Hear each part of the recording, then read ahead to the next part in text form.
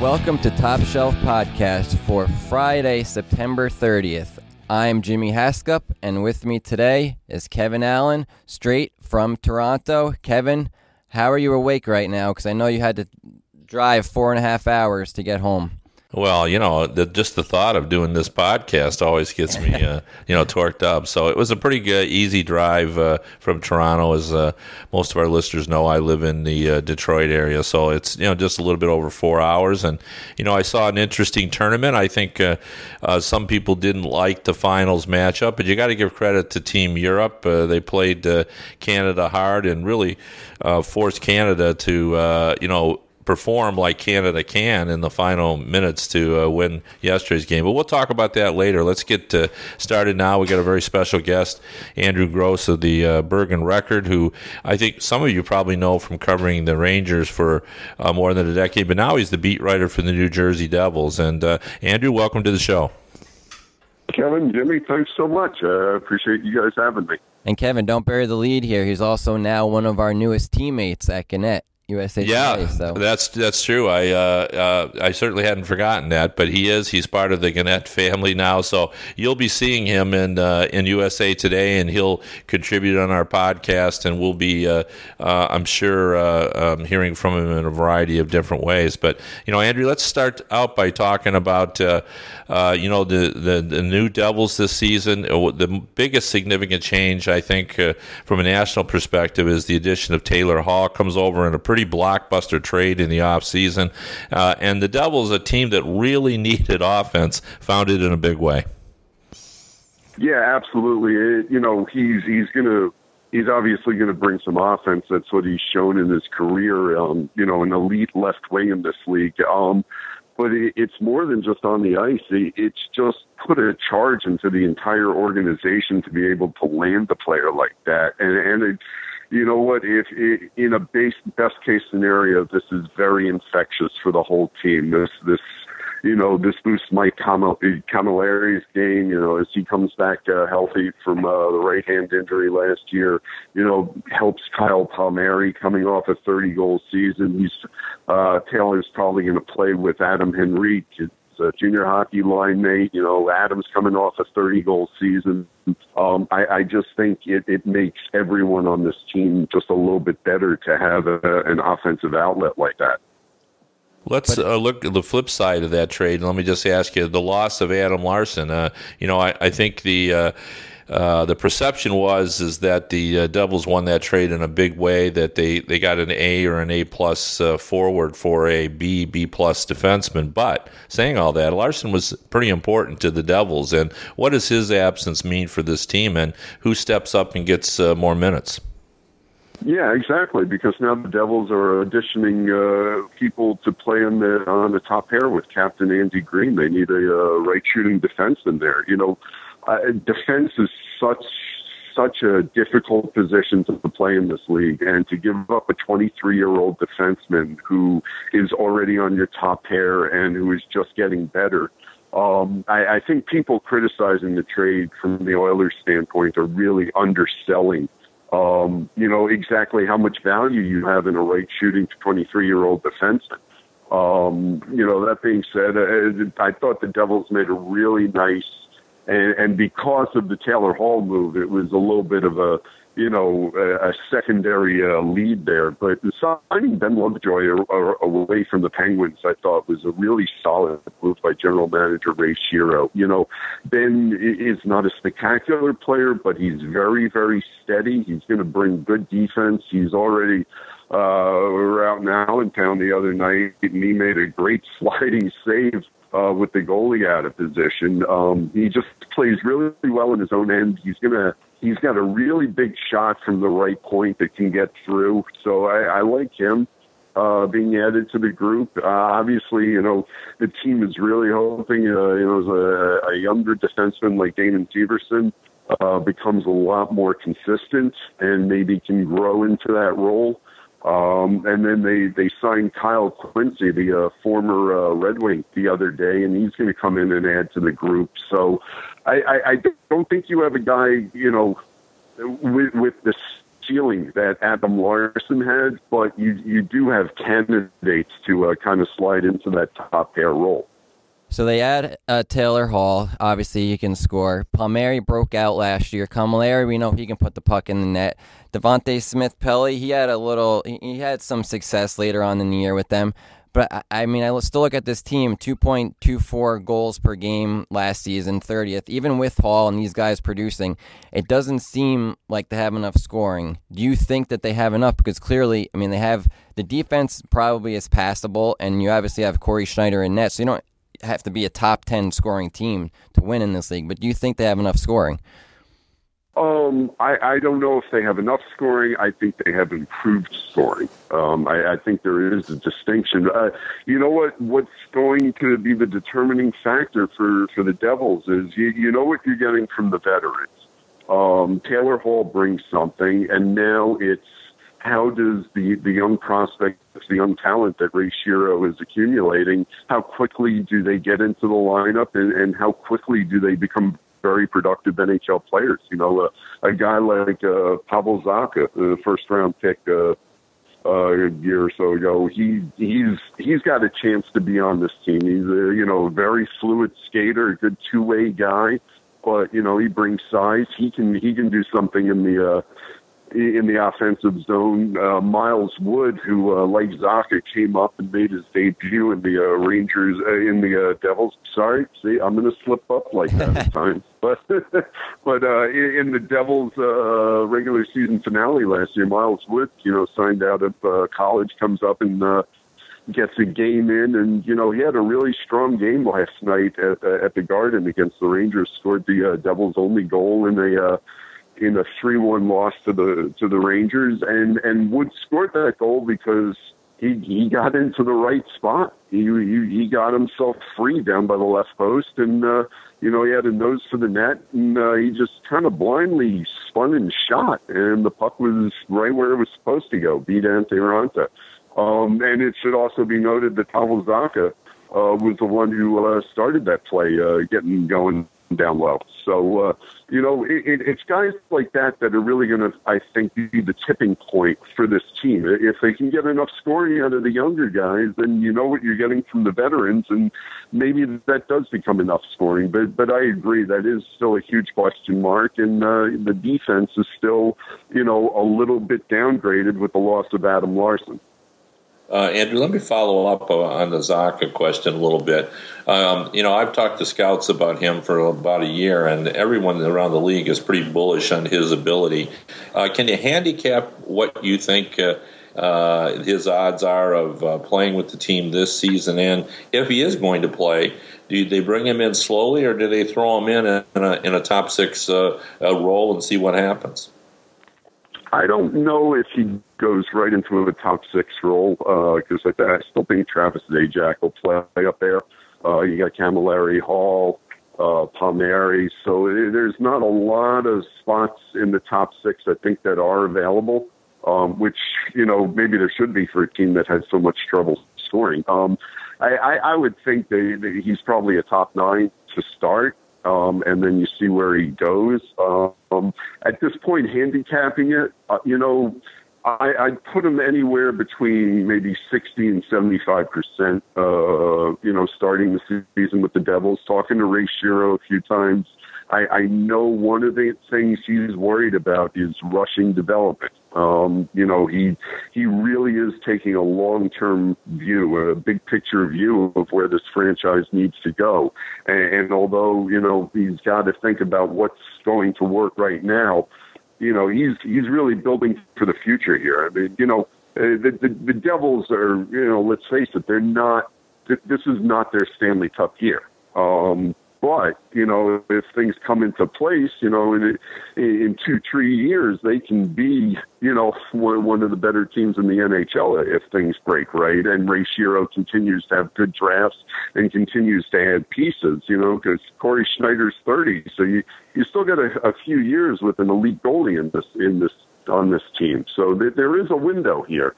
So I know Ray has talked several times, you can't rush this. You don't want to ruin a prospect by pushing him too far too fast. So, I think Zacha's look good. I know they like the limited experience he got after making his debut in the Devils' regular season finale. He went down to the AHL, got a few playoff games in, but then injury sidelined him. But he's healthy, and I think he's going to be given every opportunity to make the opening night roster for sure.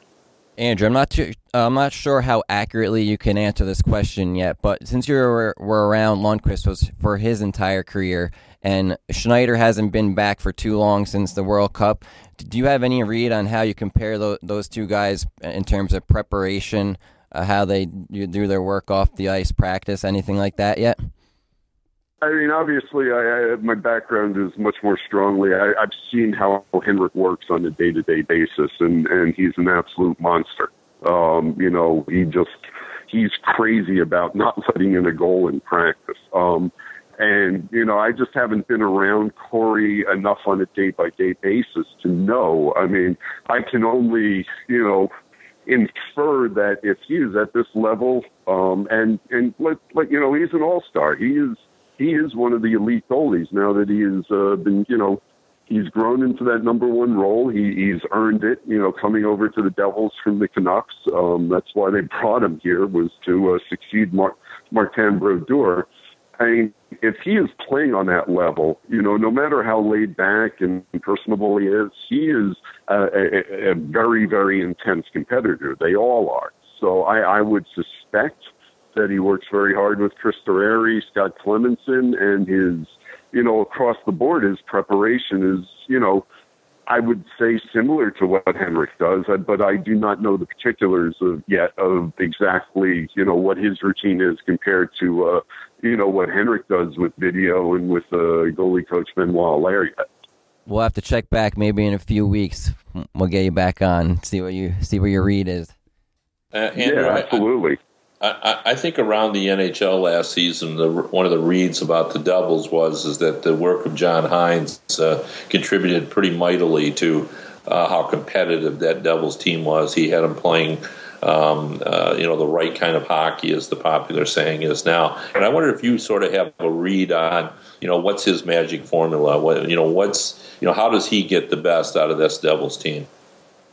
Like any good coach. He's got two qualities that stand out right away when you watch him direct a practice. And I'll tell you, every practice I've seen from the Devils, he is front and center. He is in the middle of every single drill. His assistants are there for support, but there's no doubt that John is in 100% control of everything during every practice. He's very, very, very direct. He gets his point across in a very, very accurate and understandable way, and it's forceful, but it's not yelling. He's not degrading the players. He's not screaming at them. He can be loud, but there's always a positivity to what he's saying. Even when he's pointing out mistakes, it then becomes, yet if we can do it this way, and if the player is here and the support is here, then this is what we can accomplish. So I think he's very direct. I've heard from a lot of the guys what a good communicator he is. And I think he's a very positive guy. And I know, and I heard it, I heard it from when he was an AHL coach, and I heard it, coming out of the Devils camp last year. Players really, really want to play for this guy, and they really like playing for him. I do think the Devils, Ray Shero obviously has a strong background with John back to their days with the Penguins. I think he picked a really good coach for this team at the stage of where it is. Andrew, well, we'll shift a little bit to a quick two questions on the Rangers or so. Now that you're on the other side, I mean, you were with them for over 10 years or so, covering them for the Record. What do you see? What's your assessment of this team right now? I mean, I look at the group, the forward group seems promising. The defense really hasn't changed much, and then you have Henrik Lundqvist, so you always have a chance with this team. But do you see this team as being one of the top teams in the East, middle? Are they a bubble playoff team or what? No. I think they're certainly one of the better teams in the East still. Like you said, when you start with Henrik on out, that's a great place to start. He's 34. His skills have not yet begun to diminish. He's still lightning quick side to side. He's very intense. He really runs the ship at Madison Square Garden. It's a lot of the same crew. As much as you don't want to lose a guy like Derek Brassard. I did like that trade for Mika Zibanejad. I mean, he's a very good skater. He's young. He's a bigger body. And he's clicking well so far, from the reports I see and from what I've seen out of Rangers camp, him and Chris Kreider and Pavel Buchnevich, if those three guys play together, I mean, there's a chance that's one of the fastest lines in the league. And that's certainly the way Alain Vigneault wants to play. The big question for the Rangers, and it's no secret, they're going to get their scoring. I don't expect Rick Nash to have nearly as frustrating a season as he did last year. I think people are very quick to forget that this guy was one season removed from scoring 42 goals. If he's healthy, I think he's still a very, very, very usable player and a very effective player in this league. The question is, where is Mark Stahl? Where is Dan Girardi? And, to a certain extent, where's Ryan McDonagh? Because he had a little bit of a down season last year. The Rangers' success is tied into really how good those three defensemen are this season, I think. Well, let me follow up on that, Andrew. Do you have a theory on what happened to Dan Girardi? Obviously, he was one of the premium shutdown guys, and we've all watched his game. It's just a different game than he used to play. Yeah, he played through a cracked kneecap last year. He had a pretty serious knee injury, and he played through it. And then, he said there were times that maybe, he just shouldn't have been playing through it. But that's just Dan's mentality. I always thought of him as RoboCop. No matter what happens, that guy, he just gets up and keeps playing. Whereas, maybe there needs to be a few concessions to the fact that he's on the other side of 30 now, and, he has lost a half to a full step. And he does need to, readjust his game to maybe, if he can't track the guy down, he just needs to take a different angle towards the puck, maybe. He's a very smart player. The Rangers are really, they didn't buy him out. They're gambling on the fact that the knee really slowed him down last year, and if he's fully healthy, he can play back to where he was.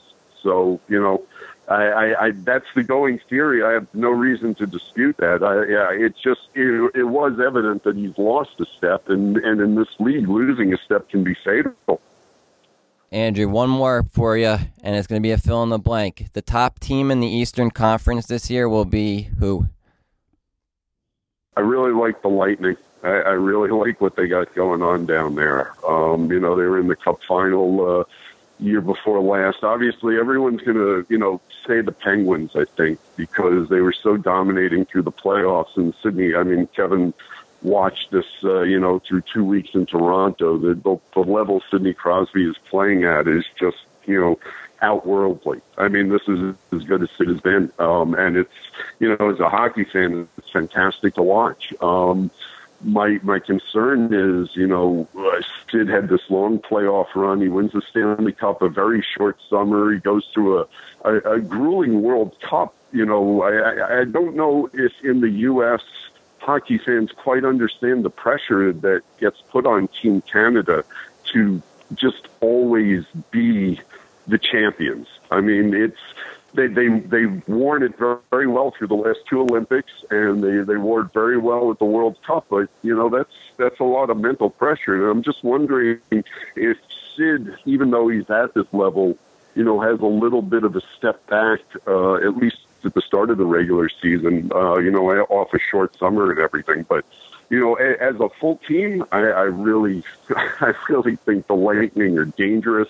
I love Victor Hedman and Anton Stralman together. I really like their goalkeeping. I just, I like John Cooper as a coach. I think that the Lightning are going to be a very good team this year.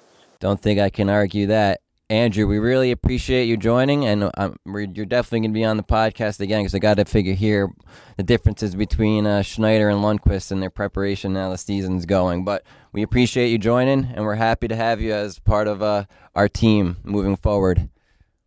Yeah, no, it's a pleasure to be with you guys. Looking forward to the season chatting with you. Take care, Andrew. Thanks, Andrew. All right, take care, guys. Kevin, he makes a good point about Crosby. Does that concern you at all when you look at this Penguins team this year?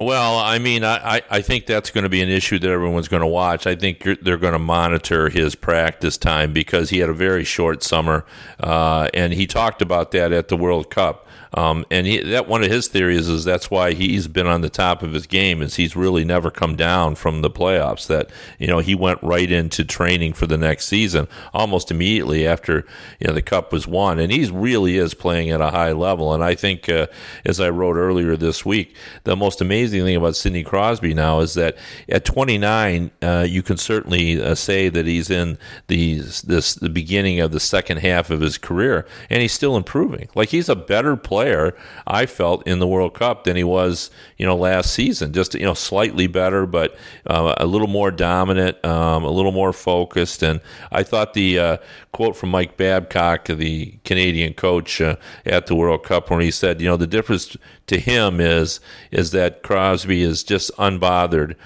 by what happens around him in terms of, guys going after him, that he's so focused on what he's trying to accomplish that he just has tunnel vision with regard to. So, you cross-check him, you're not going to bother him.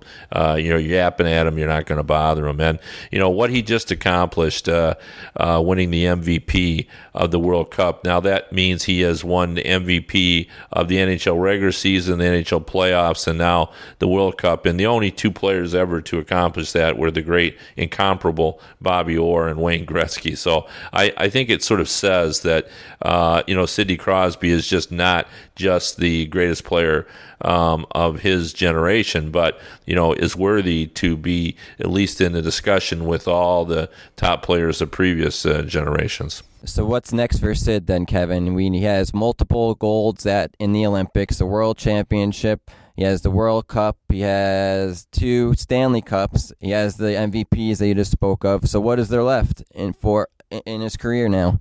Well, back-to-back titles. Nobody's done that in 2 decades, and I'm sure that will be a focus. As a general rule, for the last decade, I've gone to Pittsburgh for the start of the season and talked to Sid about what his goals and aspirations are. And it's always things like, well, I want to improve on my face-offs, or I want to be a better goal scorer, or I want to improve on my focus. I bet this season, if I went, he'd say, I want to lead this team to back-to-back titles because, as great as the Chicago Blackhawks have been and the LA Kings in this salary cap generation, they've been unable to do that. I mean, it's been since the 97 and then 98 Detroit Red Wings that we've seen back-to-back titles. So, I think it is like an objective that the team will be shooting for. And, I thought Andrew Gross made a great observation when he said that I think everybody will be looking at the Penguins and predicting that will happen because of how dominant they were and the fact that they were unique in the way they won. And by unique, I mean, there's such an emphasis on their speed and utilizing that, not so much for their offensive capability, but for the defensive capability, disrupting the other team's offense with their speed and giving them no time whatsoever to make plays. And, Crosby is a big part of that. And I've always felt that he's never really gotten enough credit for the defensive side of his game, to be brutally honest. And I think everyone who listens to me on a regular basis knows that I'm a huge fan of Jonathan Toews. And, Toews has the reputation of being a great defensive player, Selke candidate every year. And I think Crosby is in the same cut from the same cloth as Taves. I think he's equally as good defensively as he is offensively. So, he's a big part of what the Penguins try to accomplish from the defensive side of the puck. Kevin, a few more minutes here, but we'd be remiss if we didn't wrap up the World Cup. We know too much about Canada. Everyone knows about the star power they have. But can you just speak a little bit about Europe and what Ralph Krueger did with this team? Because it was from afar. I wasn't there. Bringing this team together with players from 8 different countries onto Team Europe, and the fact that they surprised. I mean, even though they lost both games, I think they played better for most of those 2 games. But maybe Canada's talent just won out. Well, I would agree with that assessment, and I think you got to give Ralph Krueger a lion's share of the credit, at least in terms of giving this team the opportunity to succeed. And I'm not so sure that any coach in the NHL could have done the job that Krueger did. I mean, he found a way to get inside their heads, and he did it with a very simple statement. He set it up early in the tournament as you're the first team in hockey history to have no past and no future, and you're in the now. That's all you got. What we do here at this tournament, and I think it resonated with the players. And then I think off his words, I think these European players rose up, and guys like Chara and Hossa. And Kopitar, Yossi, Sekera, who just had a great tournament, I felt. All these guys just rose up and played, maybe some of the best hockey of their careers. And I think you were right on when you said, if you look at the number of spurts that Europe had in the finals in terms of when they were in command, and then look at the number that the Canadians have, I think they were relatively equal, if not leaning toward the European side. But in the end, Canada was Canada. As Bergeron said, and as I wrote today, they expected to win, and their only question on the bench was not if it was going to happen, but when's it going to happen, and who's going to be the guy. And that's why they're so successful. They have a swagger, they have an expectation of success, and when it was on the line, power play goal, shorthanded goal, tying goal, winning goal, that's just standard operating procedure for the Canadian national program. So Kevin, I know you wrote about this, but why isn't Ralph Krueger in the NHL? Well, right now he's working as the Grand Master. It's actually called the chairman of Southampton, the football club over there, but to us, the soccer club in the English Premier League. And he has said numerous times at the World Cup that he's fully committed to that. But I wonder if he won't get a call. I mean, for example, the new Las Vegas franchise. I was just going to say that. How perfect would that be?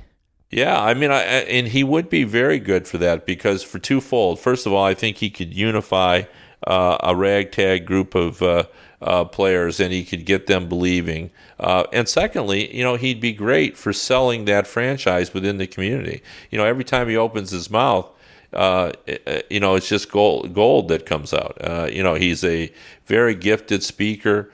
He's written a self-help book on how to get through life's challenges, and he's been on the speakers tour. Very charismatic guy, and I think he'd be perfect, for an expansion team or a young team. When you look back, and I think they're pretty happy, they being the Edmonton Oilers, that they got Todd McClellan as their coach. He's a quality coach to be sure, but when you look back, you wonder why the Oilers fired, Ralph Krueger, because, he had them playing pretty well that season. I think they were, got as high as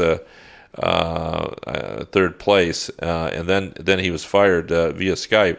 But I think even then people wondered if the Oilers had made a mistake. So Kevin, when is the next time we're going to see the World Cup? Because I saw Bettman on TV last night, and he didn't. I guess they're in discussions about when they're going to do this, and I guess maybe it depends on the Olympics. If it's because Bettman was kind of like it would be.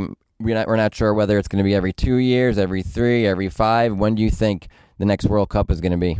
Well, the only thing I would say is it's going to be within 4 years. So, we won't have one any later than 2020. But I wouldn't be shocked if we have them, sooner than that. I think this is a way to grow the sport. Ralph Kruger made a great point that in the non-traditional hockey markets in Europe, where like Slovenia, because of Kopitar, and Denmark and Norway, where they're normally not competing in a high-level competition, they were interested because their players were on Team Europe. So I think if you look at the World Cup as sort of spreading the gospel, I think they'll have it a little quicker than 4 years. And I do think they do see it like that as a way to kind of create interest. But, I know that the good commissioner, Gary Bettman, couldn't have been happy with Mike Babcock saying that, hey, look, let's not get carried away. This isn't the Olympics. Well, you know what? He's absolutely right. It isn't the Olympics. And the difference is that we don't have a lot of people who are not hockey fans tuning in to see the World Cup, where it's commonplace at Olympic time for people who don't have any interest in that sport during the normal business operations to suddenly get interested. And, in our own lives, we all do that. Like, most of us don't pay any attention to swimming in the Summer Olympics, or we do pay attention to swimming in the Summer Olympics, but we don't care any other time other than that. And I think the same is true with hockey. A lot of people who don't know the sport tune in to watch during the Olympics. All right, Kevin, that should about do it for this week's episode. And next week, we're going to have to really get into some preview stuff on the podcast because the season is less than 2 weeks away. Can you believe it? It's hard to believe, but I'll be ready. I know. All right. To all our listeners, we'll catch you next week. To Kevin and to Andrew, thanks for joining. This has been Top Shelf Podcast, USA Today's NHL podcast. I'm Jimmy Haskup. That's Kevin Allen. And you can download and rate us on iTunes, download us on SoundCloud, and check us out on sports.usatoday.com. Talk to you next week, Kevin. Thank you.